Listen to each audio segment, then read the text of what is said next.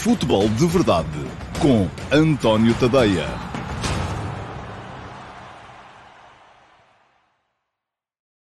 Ora então, olá a todos e sejam muito bem-vindos à edição de hoje, quarta-feira, dia 1 de setembro de 2021, do Futebol de Verdade. Fechou a loja, acabou o mercado, enfim, não acabou verdadeiramente. Há essa situação, do meu ponto de vista, absolutamente incompreensível, de ainda se poderem fazer transações para a Rússia ou para a Turquia, por exemplo. O que dá uma vantagem, começa por dar uma vantagem competitiva aos clubes russos e turcos, mas ao mesmo tempo também lhes dá uma desvantagem do ponto de vista financeiro, porque se eles estiverem dependentes de vendas para conseguirem equilibrar finanças, também já não vão conseguir fazê-las, porque os clubes que poderão eventualmente comprar já têm as portas fechadas, mas, enfim, continuo a achar que não faz sentido nenhum este diferimento no fecho do mercado entre os diversos países, não vejo nenhuma razão para isso. Nenhuma mesmo, quer dizer, os campeonatos já estão a decorrer. Se fosse uma coisa, ok, os campeonatos só vão começar agora, portanto vamos lá. Não, nada disso. Já começaram, estão a decorrer, simplesmente vão ter mais uma semana para poderem contratar os jogadores e, nesse aspecto, ainda está o Benfica, aparentemente, suspenso, à espera de poder colocar Gedson e Gabriel, que poderão eventualmente vir a ter colocação num clube turco, num clube russo. São jogadores do nível do mercado que esses clubes poderão eventualmente vir a procurar. Pergunta-me o António Manuel Amaral, após o fecho do mercado de verão, qual dos três grandes ficou com o plantel mais equilibrado e ou forte? Já lhe vou responder, António. Esse é o tema do Futebol de Verdade de hoje. Vou-lhe dar a minha opinião, claro, não quer dizer que seja a verdade absoluta sobre o tema. Antes de entrar nos temas de mercado, ainda assim, gostava de vos falar aqui de uma ou duas coisas que têm a ver, diz o Bruno Pinha, a razão é que as federações em questão pensam ter uma vantagem no mercado para contratar jogadores. Pois, não sei. É possível que sim. Tem a ver com o facto de logo mais haver jogo da Seleção Nacional. Eu vou acabar este Futebol de Verdade e vou-me fazer ao caminho, em direção ao Algarve, porque vou estar mais logo a comentar o Portugal-República da Irlanda, que vai passar em direto no canal 1 da RTP, na RTP1. Mais um jogo de Portugal a caminho da fase final do Campeonato do Mundo 2022. Portugal segue neste momento com 3 jogos, 2 vitórias e um empate. Aquele empate estranho em Belgrado contra a Sérvia, com aquele golo de Cristiano Ronaldo que entrou mais de meio metro dentro da baliza e que, no entanto, não foi visto pelo árbitro auxiliar. É um empate que pode vir eventualmente a complicar as contas, porque só passa diretamente uma equipa para a fase final. Portugal precisa de ser primeiro. Se a Sérvia ganhar os jogos todos e Portugal também, Portugal pode chegar a esse jogo em casa com a Sérvia a ter de o ganhar para se qualificar. Nada que não esteja naturalmente ao alcance da Seleção Nacional, mas eu estou convencido que daqui até lá a Sérvia vai perder pontos e que também daqui até lá Portugal se vai qualificar porque tem de longe a melhor equipa do grupo. Do outro lado, hoje vai estar uma equipa da República da Irlanda que já não tem muito a ver, enfim, tem as camisolas e tem o espírito, com aquela equipa que nos anos 80 e 90 atemorizava a Europa, aquela equipa liderada por Jack Charlton, e que tinha grandes jogadores, como o Roy Keane, como o Ray Houghton, como, enfim, havia ali uma série de jogadores, e de repente lembro-me do Paddy Bonner também, o guarda-redes, o Chris Hutton, uma defesa lateral, enfim, uma série de jogadores que faziam com que aquela Irlanda fosse uma Irlanda temida a nível internacional. Já não é assim. Esta Irlanda segue com 2 jogos, 2 derrotas nesta fase de qualificação. Perdeu fora com a Sérvia, o que pode ser considerado normal, embora tenha perdido pela margem mínima e um bocadinho de aflitos, mas perdeu também em casa com o Luxemburgo. Portanto, já se vê que não é uma equipa muito, muito forte. Ora, contra esta equipa, já se sabe, aquilo que Portugal vai ter de fazer é só uma coisa, é ganhar. Eu estou convencido que Portugal vai ganhar com uma margem, já não vou dizer folgada, mas acho que deve ser pelo menos um jogo confortável para Portugal ganhar.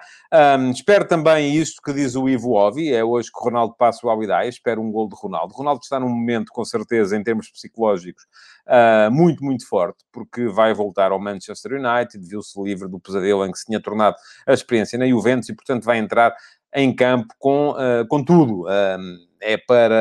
Tem o recorde ali à mão de semear, um golito e passa para a frente, torna-se o maior goleador de sempre em termos de seleções nacionais masculinas, e isto significa com certeza que ele vai entrar com a motivação a top. Agora, aquilo que eu acho que o jogo de hoje vai servir, aquilo para que eu acho que o jogo de hoje vai servir, além de somar 3 pontos, diz o Dário Brilha. Há razão para desconfiar das lesões dos jogadores do Sporting, tendo em conta que vem aí um clássico e depois jornada europeia passados 4 dias?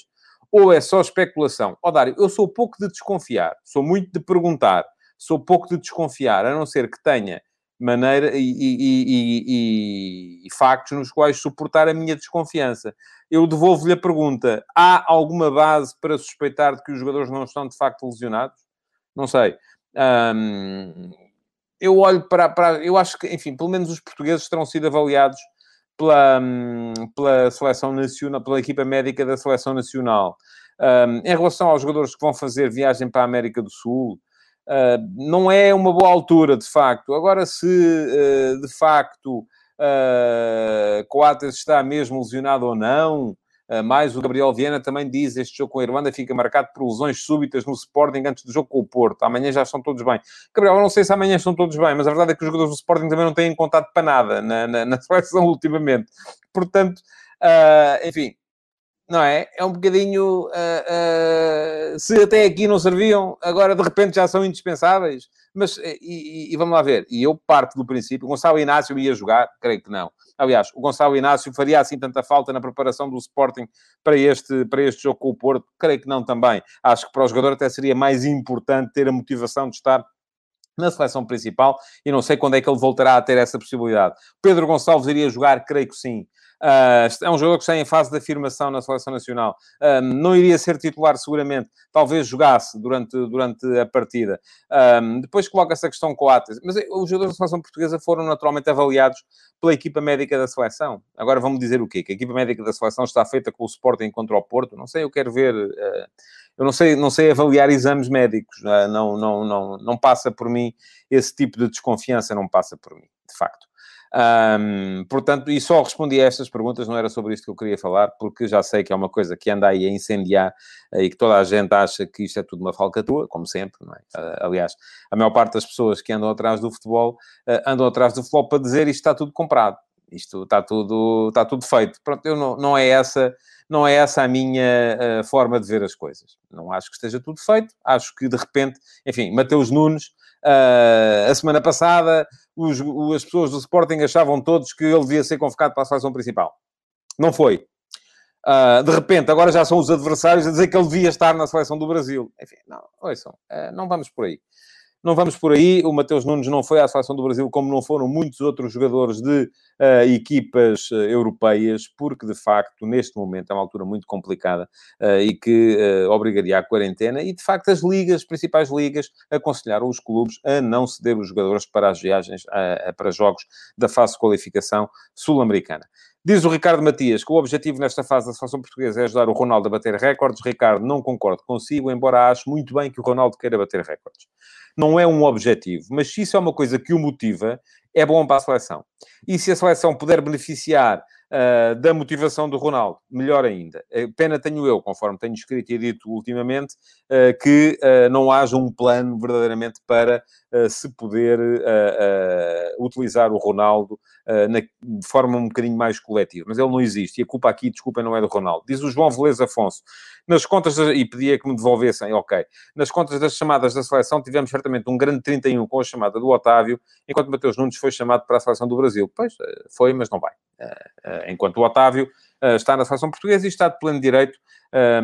Pergunta-me o Gonçalo Pimentel, os jogadores naturalizados deviam ser exceções raras na seleção, agora vão todos? Não vão todos, vão aqueles que têm direito a ir. E vão aqueles que têm direito a ir e que têm qualidade para ir.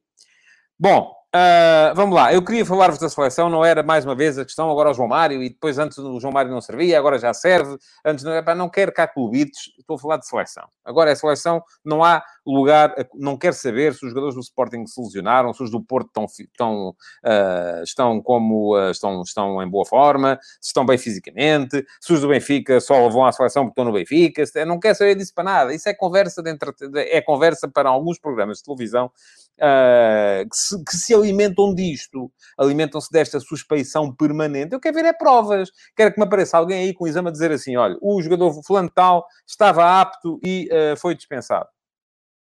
Ou o fulano tal tinha que jogar isso, e não foi chamado, e agora foi chamado porque há aqui uma escuta do selecionador a dizer que, epá, ele agora está naquele clube, já o chamo, no outro clube não chamava. Não quero, epá, o resto é conversa para boi dormir. Bom, de que é que eu vos queria falar relativamente à Seleção Nacional?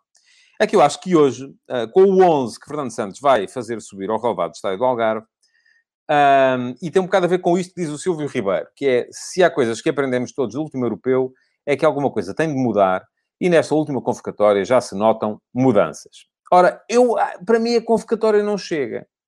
Eu hoje olho para os 11 projetados pelos jornais, e não sei se vai ser este o 11 que Fernando Santos vai fazer a unhar ou não, e aquilo cheira-me um bocadinho a bafio.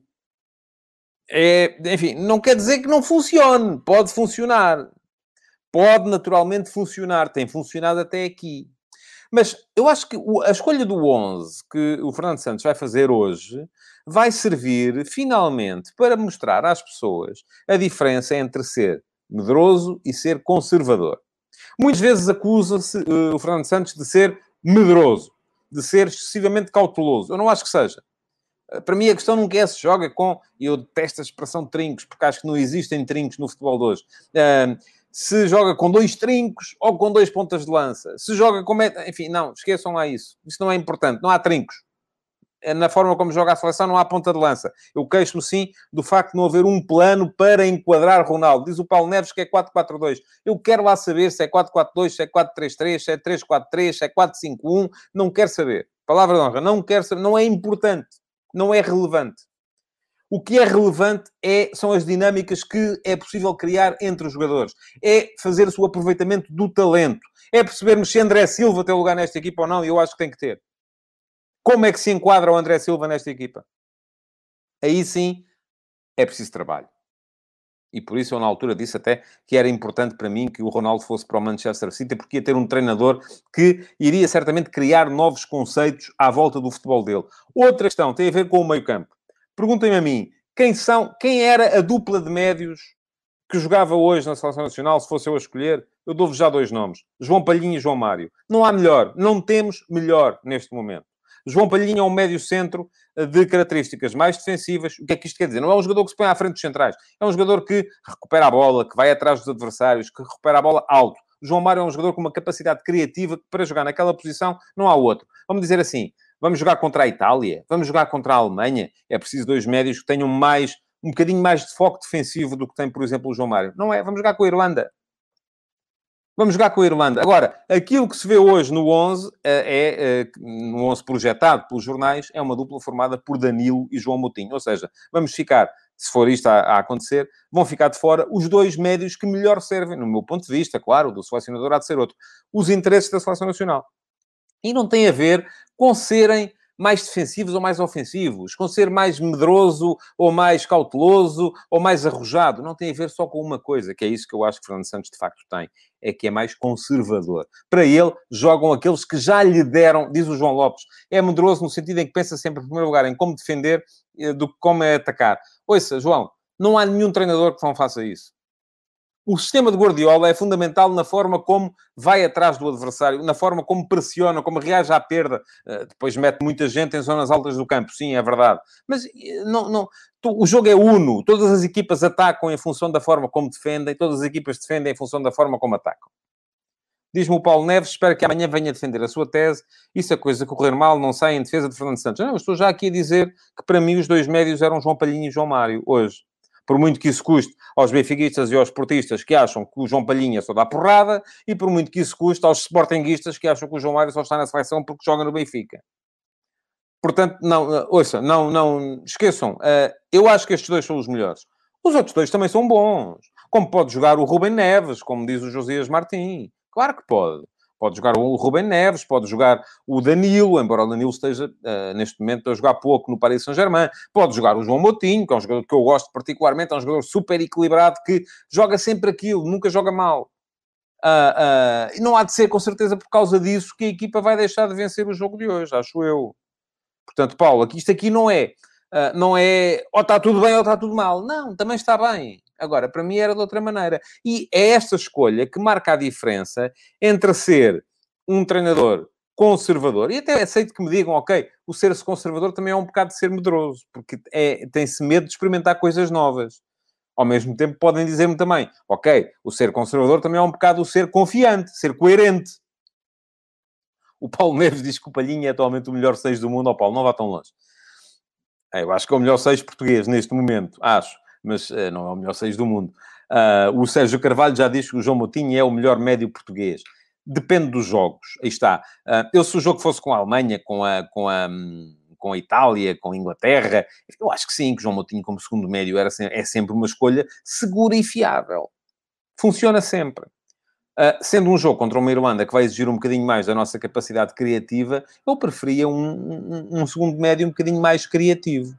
Nuro Ursena diz que Ronaldo e Bruno Fernandes juntos no Man United, Portugal é que sai a ganhar. É preciso haver uma companhia limitada, Ronaldo, André, Fernandes, e aí Portugal voa. A minha dúvida é que eu acho que o Solskjaer não tem capacidade para criar, seja o que for, na forma de coordenar Ronaldo com Bruno Fernandes. Vamos ver. Isto não é só chegar lá e dizer, ok, vão lá para dentro. Não funciona assim. O Dom Miguel dá um 11. Patrício, Cancelo, Pepe, Rubem Dias, Nuno Mendes, Palhinha, Rubem Neves, Renato Sanches está lesionado. Não pode. Jota, Ronaldo e Rafa. Muito bem, Dom Miguel. Olhando para si, já percebi que é do Benfica. O Edgar Alves pergunta-me, acha que tendo em conta a renovação que forçosamente terá de acontecer na seleção, talvez também fosse tempo de renovar a equipa técnica? Sou agradecido a Fernando Santos, mas penso que estamos na altura de trocar mentalidade. Edgar, isto para mim funciona sempre assim. Qual é a alternativa? Eu não olho para... Nem para uma camisola velha ou para um par de sapatos velhos, eu olho e digo assim, ok, já não serves. Eu só deito fora, ou só quando tenho para substituir. E aqui é a mesma coisa. Selecionador, não queremos este. Quem é a alternativa? É melhor? Ok, se é melhor, estamos gratos. Acaba o contrato, venha outro. Temos o melhor? Não temos. Se não temos, este serve. Já ganhou e tudo. Já ganhou 2 provas. Já ganhou um Campeonato da Europa e ganhou uma Liga das Nações. Não tenho nada contra Fernando Santos. Nem tenho nada a favor, a não ser o facto de já termos ganho algumas competições com ele à frente da Seleção Nacional. Agora, posso naturalmente contestar algumas opções. Diz o Diogo Neto Ferreira, e pedia, por favor, que nesta convocatória não há maus jogadores. No que toca ao meio-campo, eu compreendo o Palhinho e o João Mário, mas preferia outro João, o Moutinho. Pronto, Diogo, está no seu direito. Isto aqui, cada um tem a sua. Desde que não me venha cá dizer que joga este porque está tudo comprado, eu aceito a sua opinião. Vítor Batista diz-me que existiria conflito posicional com João Mário e Bruno Fernandes no mesmo 11. Eu creio que não, Vítor. Eu creio que não. Não me parece que seja um problema. O Rogério pergunta se o Paulinho não seria uma boa solução. Trabalha muito mais do que o André Silva. Pois, então, olha, quem trabalha mais ainda é quem anda aí nas obras. Esses ainda trabalham mais. E já percebo que o Rogério também, só de olhar para ele, já percebi que é do Sporting. Não, eu acho que o André Silva é dos melhores avançados da Europa. Paulinho é um jogador que trabalha para a equipa, mas até ver não tem feito golos, não é? Portanto, não creio. Diz o Tiago Pérez Santos, meio campo com Palhinha, João Mário ou Bernardo Silva, Bruno Fernandes e na frente Ronaldo, André Silva e Jota. Pode-se alterar entre uma frente a 3 ou com 2 e 2. Pode alterar aquilo que quiser. Enfim, vamos lá ver. Acho que da escolha do 11 de logo, era isto que eu vos queria dizer, e já vamos com isto há 17 minutos. Aquilo que eu vos queria dizer é que da escolha do 11 de logo vai dar para perceber perfeitamente a diferença entre ser medroso e ser conservador. Eu acho que Fernando Santos é conservador, não acho que seja medroso. Diz o Gabriel Viana que Palhinha é muito bom jogador, mas tem de ter cuidado com a agressividade com que aborda os lances. Gabriel, sim, mas os grandes 6 geralmente são agressivos. E a questão é, o Nelson Serrão fala nas gestões para a jornada tripla. Certo, Nelson, eu não creio que Portugal teve a fortuna de ter o jogo com o Qatar como segundo jogo. O segundo jogo não vale pontos, é só mesmo para rodar. Aí creio que vamos jogar com uma equipa alternativa e isso servirá certamente para podermos fazer alinhar uma equipa mais forte no primeiro e no terceiro jogo, sendo que o terceiro jogo, enfim, é com o Azerbaijão, é fora. Pode ser um jogo complicado. Vamos lá ver. Vamos seguir em frente porque há mais coisas acerca das quais falar. Mercado fechou ontem e é este o tema forte desta edição do Futebol de Verdade. E antes de entrar nas contas das equipas portuguesas, eu vou só dizer isto: Portugal necessita de um treinador mais arrojado e moderno. Há várias alternativas. Leonardo Jardim, Marco Silva, Nuno Espírito Santo, vários candidatos. Estão todos a trabalhar, curiosamente, mas não vejo assim que sejam extraordinariamente melhores. Mas pronto, aqui para nós o bom é sempre o que não está. Há um ditado popular a dizer isso. Quem diz a galinha da vizinha é sempre mais gorda do que a minha. Ou em inglês, the grass is always greener on the other side of the fence, não é? Portanto, estamos... É uma fala de galinhas, outra fala de relva, portanto, é assim. Mas não sei até que ponto é que melhoraríamos muito. Mercado. Bom, vamos lá ver. Internacionalmente, grande novidade ontem, o empréstimo de Griezmann pelo Barcelona ao Atlético de Madrid. Já dá para perceber a que ponto está desesperado o Futebol Clube Barcelona. Comprou o jogador ao Atlético por mais de 100 milhões há 3 anos, salvo erro, e agora empresta-o com uma opção de compra que se ficará à volta dos 40. Portanto, basicamente, o que é que quer a direção do Barça? Quer libertar, mais uma vez, continuar a libertar custos, porque De Jong, que chega do Sevilha, e à partida De Jong chega para ser suplente, porque eu ainda assim olho para o ataque do Barça, enfim, não tem nada a ver com Griezmann e Messi, enfim, olho para o ataque do Barça e vejo quando estiverem recuperados o Dembélé, o Ansu Fati, não vejo necessariamente De Jong como titular. De resto, sai o Saúl Negues do Atlético para o Chelsea. É um jogador à imagem de Thomas Tuchel. E parece-me também que, de facto, alguém me dizia aqui se acabou o João Félix no Atlético. Enfim, não sei se acabou, mas que ficou muito difícil, ficou. Porque há Ángel Correia, ainda há Luís Soares, há Griezmann, enfim, João Félix vai ter que penar muito para conseguir muito tempo de jogo esta época. O Real Madrid não conseguiu um Mbappé, enfim, não estava à espera que conseguisse. Se há coisa de que o Paris Saint-Germain não precisa é de dinheiro, estavam-se perfeitamente marimbando para a ideia de vir a ter os 160 milhões, porque parece que essa oferta de 200 milhões de que se fala não aconteceu, pelo menos o PSG desmente, porque não se importam de perder o jogador a custo zero no final da época. Aquilo que querem mesmo é juntar, durante um ano pelo menos, Mbappé, Neymar e Messi. E depois, se for possível convencer Mbappé a renovar no final da época, excelente, tudo muito bem. Se não for possível, então Mbappé que vá à sua vida, fez o seu papel, foi um investimento. Sobretudo se a equipa conseguir ganhar a Liga dos Campeões, é um investimento do qual, com certeza, os dirigentes do PSG não se arrependem. Diz o Paulo Jorge que a grande contratação é do Real Madrid, é Camavinga. Camavinga já fez um campeonato muito bom há 2 anos, o ano passado já não esteve assim tão bem.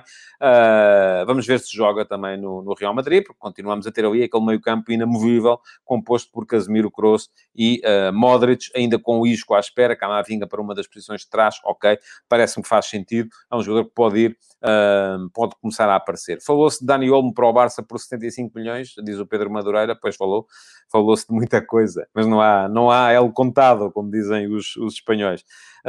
Portanto, acho que internacionalmente não houve grande novidade, à exceção deste negócio. Griezmann não estava à espera de todo.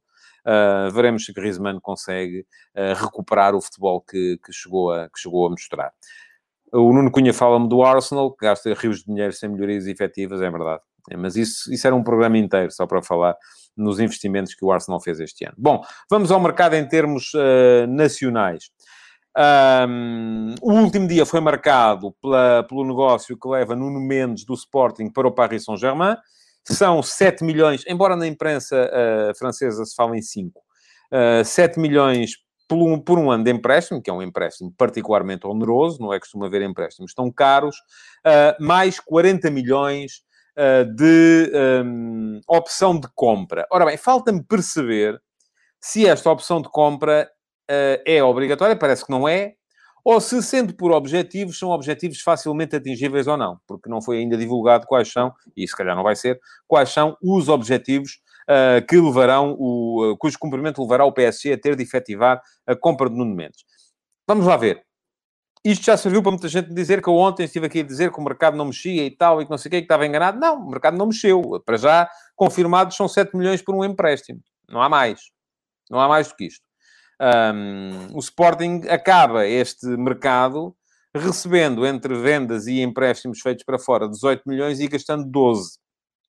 Mas com a saída de Nuno Mendes, fica já com a certeza absoluta de que no final da época vai ter de comprar metade do passe de Ruben Vinagre por 10 milhões. Agora imaginem que Nuno Mendes não fica no Paris Saint-Germain. Aí o Sporting vai ter de comprar. O dinheiro que vai receber pelo empréstimo Nuno Mendes não chega para comprar metade do passe de Ruben Vinagre. Pronto, ficará com os dois, certo? Acredito que sim, que ficará com os dois. Não é mau ter os dois, só que não é com isso que aquilo se governa. Bom, há ainda a acrescentar a chegada Pergunta-me o Marco Praça como se explica o fair play financeiro nos casos do PSG e do City. Marco, aparentemente o PSG este ano não compra já Nuno Mendes porque não pode. Porque não tem a possibilidade de o fazer... e tem de diferir no tempo essa responsabilidade, porque este ano já não pode... Não é que não tenha dinheiro. Dinheiro tem, mas se o fizesse, acabava por hipotecar e acabava por não ter capacidade para justificar isso em termos de fair play financeiro. Bom, para o Sporting, chegou na mesa, chegou ainda Sarabia, que, conforme diz o João Lopes, é um jogador acima da nossa realidade. Enfim, não sei se é assim tão acima. Aliás, eu olho para o Sarabia e vejo o Sarabia, vai tirar o lugar ao Pedro Gonçalves? Não creio. Vai jogar no outro lado do ponta de lança? Vai tirar o lugar ao Giovane ou ao Nuno Santos? Provavelmente. Mas não me parece que seja um jogador que, enfim, faça disparar de forma absurda. Pronto, o Sarabia no ano passado fez, salvo erro, 37 jogos no Paris Saint-Germain, 17 dos quais como titular. É um jogador que tem todas as condições para ser titular do Sporting, para ser um acrescento no plantel do Ruben Amorim. Agora, não é um jogador que a gente olhe para ele e diga assim, ok, vai...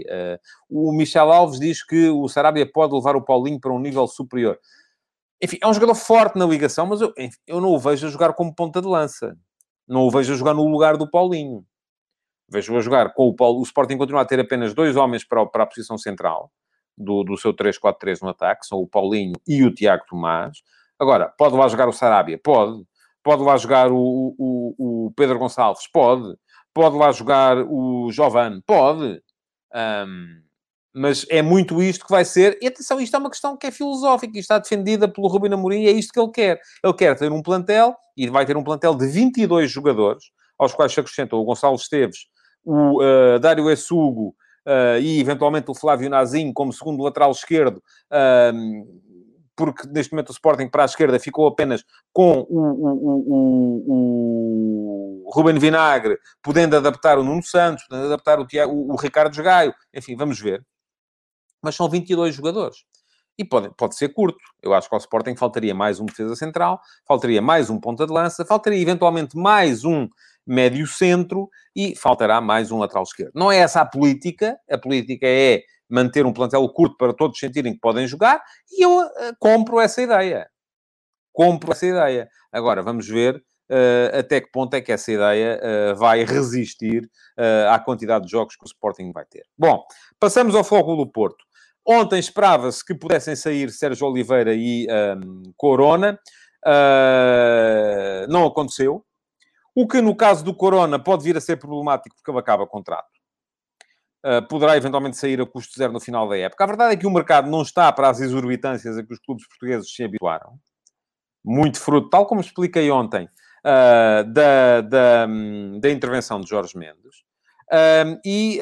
Neste momento, quando se coloca a fasquia àquele nível, então aí, de facto, não há maneira de fazer negócio. Mesmo problema com Sérgio Oliveira. Sérgio Oliveira, aparentemente, terá renovado, porque acabava o contrato na época passada, na expectativa de que, com o Campeonato da Europa, com a presença do Porto nos quartos de final da Liga dos Campeões, pudesse sair. O Porto colocou a fasquia lá nos tais 20 milhões de euros e não há quem pague, porque o Sérgio Oliveira já não é um jovem, enfim, também não é um veterano, mas é um jogador que precisa, já não terá muitos anos até atingir o auge, está neste momento no auge da carreira. Portanto, não saíram, acabaram por ficar. Isto significou o quê? Que o Porto, mesmo contando os 16 milhões que chegam e são contabilizados este ano pelo Danilo, que já estava emprestado ao PSG, mas a opção de compra só foi feita este ano, o Porto acaba ao mercado com déficit. Gastou 23 milhões de euros, recebeu 21. E isto pode não ser bom em termos de contas. Veremos o que é que isto significa. Este ano há alguma lassidão por parte da UEFA relativamente ao fair play financeiro. Veremos como é que vai ser. Pergunta-me o Ivo Óbvio se o Corona não saiu por pedir muito salário ou se porque era caro. Eu acho que é porque era caro. Porque o Porto queria 20 milhões. O Porto só tem 70%. E 20 milhões, enfim, para um jogador como o Corona, se calhar não há no mercado, não é? O que é que eu tenho a dizer sobre o plantel do Porto? Ora, parece-me que está completo, mas está um bocadinho desequilibrado. Eu diria que há um defesa lateral a mais. O Porto, neste momento, tem João Mário, Nanu, Manafá, Zaidu e o Wendel. E ainda lhe sobra lá o Tomás Esteves, que à partida será colocado na equipa B. Portanto, estamos a falar de 2 lugares, há 5 jogadores. Se calhar há aqui um que vai sobrar. Era bom o Porto ter conseguido colocar um destes jogadores. E depois, parece-me que há um ponta de lança a menos, porque para jogar em 4-4-2, como costuma jogar o Sérgio Conceição, tem Tony Martínez, Taremi e Evanilson. Portanto, vamos a ver. Diz o João Lopes que o Porto tem de vender o Sérgio Oliveira e o Corona em janeiro. O Sérgio Oliveira é possível. O Corona acho difícil, porque o Corona em janeiro pode ir a custo zero para onde quiser. Enfim, não vai em janeiro, mas vai em junho e pode assinar em janeiro. Estava a dizer um ponta de lança a menos, porque para 2 posições há 3 homens. E em contrapartida, parece-me que há extremos a mais. Porque o Porto, para 2 posições, e o Porto geralmente joga com um extremo e um médio-ala, que faz terceiro médio, o Porto tem PP, Francisco Conceição, Fábio Vieira, Otávio, Luís Dias e Corona. São 6 jogadores. Isto faria sentido se, de repente, arrumássemos o Porto em 4-3-3. E se arrumássemos o Porto em 4-3-3, o plantel ficaria equilibradíssimo. Porquê? Porque Corona e Fábio Vieira podem fazer terceiro médio. Acontece, e aí ficavam 4 extremos. Acontece que aí ficavam 3 pontas de lança para uma posição, e o que não era mau. Agora, sucede que eu não estou a ver o Porto a construir o 11, abdicando ou de Tony Martínez ou de Taremi. Aparentemente vão jogar os dois. Portanto, ainda assim, creio que o Porto fica com uma equipa equilibrada. Enfim, pode sentir ali a falta de um ponta de lança, mas parece-me que, de todos, parece-me o plantel mais equilibrado. O do Benfica é um bocadinho excessivo. O Benfica, que neste último dia, e que fechou este mercado com ganhos, porque gastou 25 milhões, recebeu 50, mesmo assim muito abaixo daquilo que eram os ganhos habituais no mercado das equipas portuguesas, mas tem ali alguns excessos numa série de posições e tem jogadores a mais. Ainda vai, o Benfica encara este início da época, ou este início da época após encerramento do mercado, e vamos a ver se ainda saem o Gabriel e o Jetson, mas quase com 30 jogadores, portanto é gente a mais. A mim parece-me que é gente a mais. Ao Jorge Jesus, aparentemente, ele acha que não, porque vai ter muitos compromissos, e à Liga dos Campeões. E até aqui a rotatividade tem funcionado, mas tem funcionado também muito em função das lesões que têm acontecido. Se não há lesões, vai haver ali muita gente a achar que não joga e que não tem hipótese nenhuma de jogar, e a desfocar, e a desmobilizar, enfim, a criar problemas. Diz o Edgar Alves, quando falamos do Lázaro, parece-me que os comentadores se esquecem que a posição de origem dele é extremo. Agora, digam-me, um extremo que vai à linha sem ser Rafa, está óbvio que necessitávamos dele, não apenas para o lateral. Está bem, Edgar, mas o Benfica joga com esse extremo que vai à linha, ou não? Enfim, há o Radonjic também. Vamos lá ver. Plantel do Benfica.